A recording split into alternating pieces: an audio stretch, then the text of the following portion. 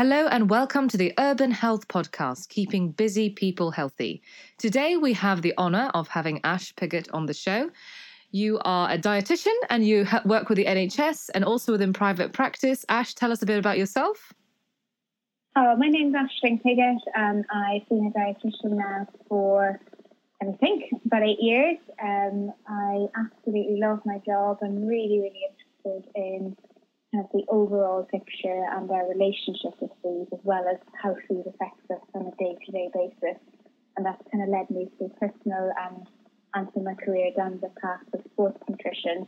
I'm really interested in kind of endurance athletes, as well as just people that want to get fitter and look after themselves a little bit better. Yes, so a lot of my clients are looking for better body composition results, and we recommend weightlifting for that. But occasionally they do like to do endurance sports, and this is why I got you onto the show. The London Marathon is coming up, and some of my clients are interested in taking part in that. How should their diet change when they're entering into an endurance training program? But first of all, the London Marathon is amazing. So well done to any of your clients that are going to do it. It's the best marathon I've ever done. I think with marathon training is sports nutrition is sometimes overlooked. People focus a lot on the training and the training plans, and they're very in-depth and they go into great detail. But actually, there's very little about the nutrition that's needed. And your body is under massive strain when it's doing a marathon, and when it's increasing the volumes of running, you need to think about your nutrition. If your motivation for doing the marathon is weight loss, you need to be quite careful, because the advice in terms of completing the marathon can seem quite counterintuitive, but you do need calories and you do need fuel to do it. So I would get anyone who's thinking about doing London Marathon to think about 3 key points. I guess, like training, your quality of your diet is as important as quality miles. Don't get sucked into running 100 miles a week and not really putting any effort into it, and you're wasting those miles. At the same time, don't get sucked into eating ridiculous amounts of food. It's about finding that balance. Train well, train smart, but also eat well and eat smart. Eat good quality food, eat regular meals and eat healthy meals. The second point is to train with the fuel you're planning for the day. So don't turn up in the day and think, I must take a few gels today. If you're planning on taking fuel with you, which you will need for anything more than an hour of exercise, practice running with that fuel, because you're going to need it to get through the race. And the third point is there's actually no need for fancy gels or expensive protein shakes. For me, for any endurance event I do, I focus on jelly babies for the event and a glass of milk afterwards for recovery, and I do that throughout all of my training to make sure I can complete the challenge. Yes, I think the quality of carbs does make a difference. I think that's something that's often overlooked. So simple carbs versus complex carbs, how can they affect performance? So in terms of your completion of the event, complex carbs are incredibly important in terms of maintaining satiety, promoting your wellness, and you want to be having good quality complex carbs as part of your regular healthy balanced diet. When you're running 26 miles, you're probably not going to stop for a whole meal sandwich on the way around. You want to be able to access that fuel immediately. So you do, in that situation, need some simple carbohydrate. And if your body's not used to having pure sugar, you could make yourself very unwell on the way around by having it on the day, because that's all you're going to be able to process. So you need to practice running by consuming some of this pure sugar in the early days, and that will help you to complete the race. So it feels quite counterintuitive to some of the advice that you will be giving and taking on board about a healthy balanced diet, because having 6 jelly babies an hour isn't part of a healthy balanced diet, but it is what you will need to do on the day of the race to get through the day. A lot of my clients are trying to get rid of processed food in their diet, so they don't want the bread and they don't want the jelly babies. Are there carbohydrates that they can use that wouldn't be processed, that would be maybe an even healthier option? Absolutely. So I use bread as an example because we've got the whole meal version. But yeah, absolutely. In terms of having starchy carbohydrates, your sweet potatoes, your kind of wholemeal rice, your normal potatoes, all of these things are natural, complex carbohydrates and can be happening in quite healthy amounts. Depending on your calorie needs. If you're not running a marathon, you probably don't need that large amount of these. If you are running a marathon, you need them to suit your energy needs. In terms of your jelly babies, I use them as a quick, sensible solution, a quick, easy to access solution for long runs.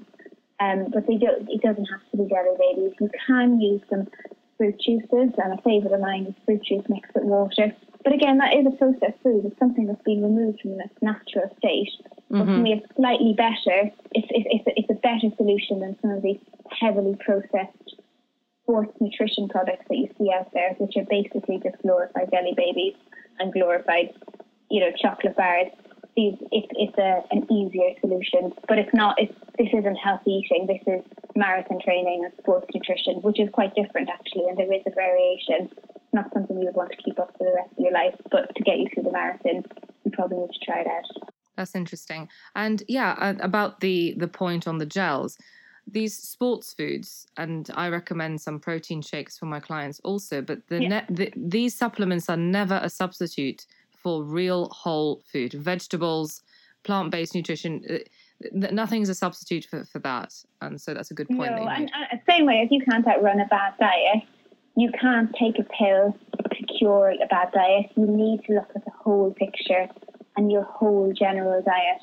And, simply taking a protein supplement isn't going to address if you have a very low protein diet. You need to be having regular bursts of protein, regular, healthy, balanced meals that look really good, that make you feel good and positive, because how you feel is going to affect how your training goes and how you're feeling on the day.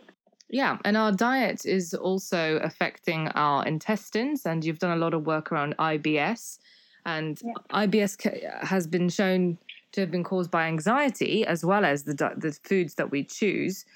In your experience with IBS, how have you helped your patients overcome their symptoms? So I think if you think about IBS, what it is it's a collection of symptoms, and generally it's excluding any serious cause, but the degree of how that affects your life can range from very minor to extremely debilitating. And like you addressed there, it's quite complex, and the causes of IBS, which is irritable bowel syndrome, so if your gut is irritated, it's quite multifactorial. So exactly like you pointed out, lifestyle is a big part of that, and that includes diet, exercise, and stress. Plus your genetics. Some people are more genetically prone to this. And what's becoming more and more evident is what your gut health is like. And we're getting more and more evidence to show that what the bacteria inside your gut looks like, and what that gut microbiome is looking like can have a big impact into how your body responds to food and how your body responds to whether you suffer from irritable bowel syndrome. And what I tend to do with people that come to me for advice around irritable bowel syndrome is the first thing I'll always suggest is, if you're having symptoms of bloating, diarrhea, constipation, particularly if they're sudden onset, that can be an indication of something more serious. So you do need to exclude any other causes, and getting some medical input to exclude that is a priority. And then what we generally look at is the importance of regular meals. It's a surprise in today's world how many people skip meals or sit and eat meals in front of the telly without actually enjoying them and tasting them. And that, if you think about your gut itself as a muscle, and it needs regular use and exercise. And if you're skipping meals, then you're actually going to allow it to become more sluggish, and it's not going to be getting what it needs. The other things are things that slow it down or speed it up, like caffeine and alcohol, can have a massive impact into how that muscle functions and whether it's working effectively. The other thing I would get people through is regular exercise. If exercise of 60 minutes a day, 5 times a week, was prescribed in the same way that antidepressants or cardiovascular drugs are prescribed, we would have a much healthier nation. And that applies to your gut as well, because exercise keeps everything moving and going through the gut. But there are other things that we would look at, things like probiotics, things that will help boost that good bacteria in your gut and try to reset any disorder in terms of the biomes inside your gut. And finally, the last thing I would get anyone having any gut problems to do is think about including regular oats in their diet. Oats have got this magic thing in them called soluble fibre, which helps both with any kind of bloating, constipation or diarrhea. never makes it worse. It only ever seems to help. Including oats every day is a first line.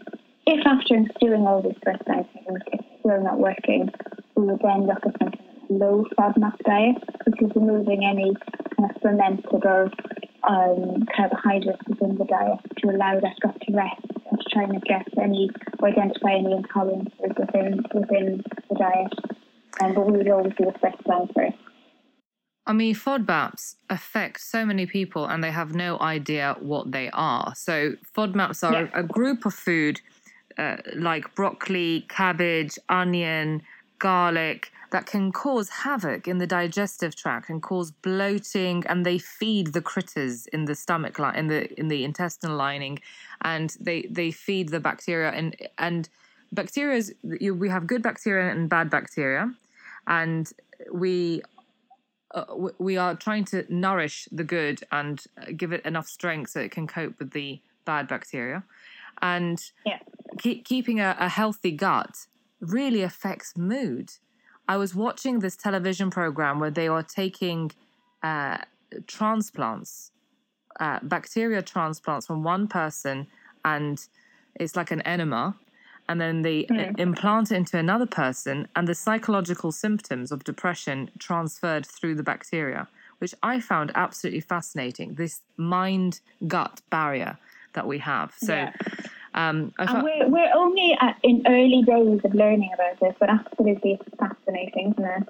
It is fascinating. And I have ulcerative colitis myself, and I've had to take diligent steps to make sure that I don't rely on medication for that, and there are healthy lifestyle choices that we can do. And quite right, if you have a condition that's causing blood, mucus, bloating, and all the other glamorous effects when we're talking about anything like this, then please do get a colonoscopy and get it diagnosed properly. The quicker you get your concerns diagnosed, the quicker you can get the right medical help. Yeah, and what I would say about the FODMAPs as well is to be really careful. It's very easy to look at the information on FODMAPs and think that's what I need. But actually, when you look at the low FODMAP diet, it's very, very restrictive. And if you do it without any sort of long-term plan, you can end up either on a very restricted diet for quite a long period of time, or not being able to commit to it, and it becomes quite difficult to juggle, and you fall in and out, and you never quite know what the problems are. So I would always encourage somebody looking at a low FODMAP diet to seek some medical advice or some dietitian's advice to get that done in a structured way. Yeah, I'm often described as being strict. I don't feel that eating plants and eliminating processed food is strict. I think we should give our body what it needs and nothing that it doesn't need. And anything with a patent or a label or a barcode or a box has been designed to sell product, and it might not be with the best of intentions. You can't patent spinach because it's nature. So anything that's natural, a bit of spinach never harmed anyone, to my knowledge. So a bit of just sticking with nature. We have this idea that that it's too hard to do, but actually, once you have a plant-based diet and you enjoy the benefits of eating well and eating nourishing food, and it becomes actually so rewarding that you don't want to change. You want to just stay on that path. And every time you might eat something that's so-called food, like cereal, which you have no real good reasons to do so because due to the inflammation that it causes, then you notice the difference. You notice the difference when you eat well rather than when you don't eat well. There's a feeling. Sometimes, if you don't notice that difference, then that's fine. Maybe you've lost your intuition with your own body. But yeah. So, and I suppose we all have different levels of tolerance. Our gut health will vary from person to person. So it's eating the right way for yourself is important as well, and not restricting to a point of making yourself miserable. So it's getting that balance right. Yeah, for me, it's not a restriction. For me, it's a necessity. It's not only a necessity. It's define what food is. What is food? And when I walk through a supermarket and I walk past those packets of junk, I just think that's not that's not food. It's not giving me nourishment. It's giving me obesity and and all sorts of other conditions. So, but it tastes nice. Yeah, well, that's not a good enough reason, I'm afraid, because I value my health more than aesthetics, and as well as aesthetics. But anyway, so this is about you, not about me. So moving on to the next question. How should our diets change post-injury? So once we've been injured, our body is in an inflammatory response. And we have talked about FODMAPs and other inflammatory foods. How does sugar affect inflammation? What other foods cause inflammation? I think when you look at foods that cause inflammation, you're going to get bogged down in the nitty-gritty, and the science becomes quite complicated. What we need to realise is if you're injured, food is healing, it is nourishment. So the first thing is your body is going to need some food. Your temptation when you are injured is you reduce your exercise levels, and therefore you think you need to reduce all of your food levels. And there is something there. You do need to adjust your food levels if you're not exercising, but you still will need some carbohydrate in order to repair and refuel those muscles that are injured. And what you definitely need is some protein within the diet. And that doesn't have to be, you don't have to be having 4 steaks a day. This can just be, lots of plant-based pulses, lentils, some eggs, if you're eating meat, some lean meat. For example, for me, there's nothing better than just a lentil curry with some spinach or some veg on the side. That is the ultimate healing food. You don't have to look at, you don't have to be very restrictive in terms of your post-injury diet, but exactly like you highlighted, if you're going to fill your body up with lots of sugary foods, which we're tempted to because we're not feeling well, we're feeling rotten, lots of sugary foods, lots of foods that are heavily processed, you're going to end up not only not fueling that recovery, you're actually going to end up gaining weight, which, depending on where the injury is, could make the injury worse in the long term. And when we're injured, I think staying as active as possible whilst not aggravating the injury is important. For me, what we often forget is that many of us have quite suboptimal vitamin D levels, and this is really important when it comes to the body refueling and repairing itself. And I would recommend everybody either get out in the sunshine every day or take a vitamin D supplement, anything between 10 and 25 micrograms a day, as well as having kind of lots of fruit and vegetables, thinking about the vitamin C, the magnesium, the potassium in there, the things that are going to help keep all that balance there. Now that it's the winter, I'm a big fan of your winter soups, your casseroles. In the summertime, making big vegetable salads, having them alongside kind of every single meal, and just keep up that good nutrition is only going to help repair and refuel an injured person. And Ash, it can be very confusing for people who want to manage their health, and they look to the media and they've got some newspapers saying that sugar is fine, everything in moderation.